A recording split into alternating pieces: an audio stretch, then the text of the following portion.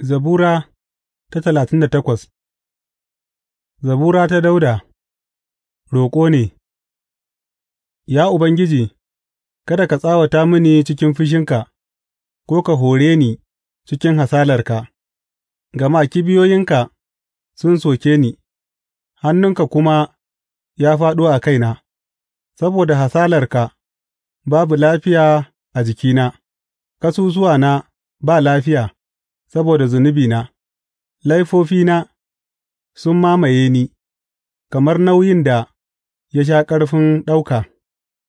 Miyakuna sun ruɓe suna kuma wari saboda wawancina na zunubi; an tanƙware ni aka kuma ƙasƙantar da ni, dukan yini ina ta kuka, bayana yana fama da zazzaɓi, babu lafiya a jikina, na gaji sharkaf an kuma ragargaza ni, ina nishi da wahala a cikin zuciyata; dukan bukatata tana a shimfiɗe a gabanka, ya Ubangiji, ajiyar zuciyata ba ta ɓoyuwa daga gare ka.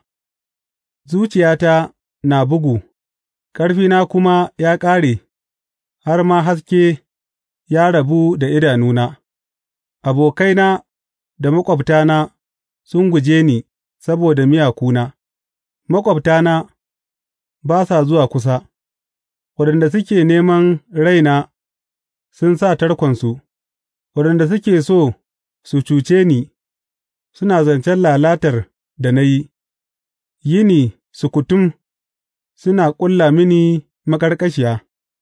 Ni kamar kurma ne wanda ba ya ji, kamar bebe wanda ba ya iya buɗe bakinsa; na zama kamar mutumin da ba ya ji, wanda bakinsa ba ya iya ba da amsa.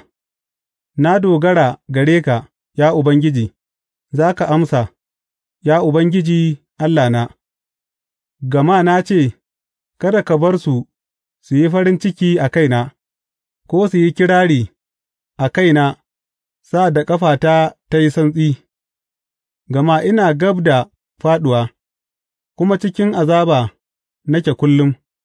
Na furta laifina, na damu da zunubina; da yawa ne masu gāba da ni da ƙarfi, waɗanda suke ƙina ba dalili sun yi yawa, waɗanda suke sāka alherina da mugunta suna cin zarafina, sa'ad da nake bin abin da yake daidai. Ya Ubangiji, kada ka yashe ni, kada ka yi nesa da ni, ya Allahna; zo da sauri ka taimake ni, ya Ubangiji Mai Cetona.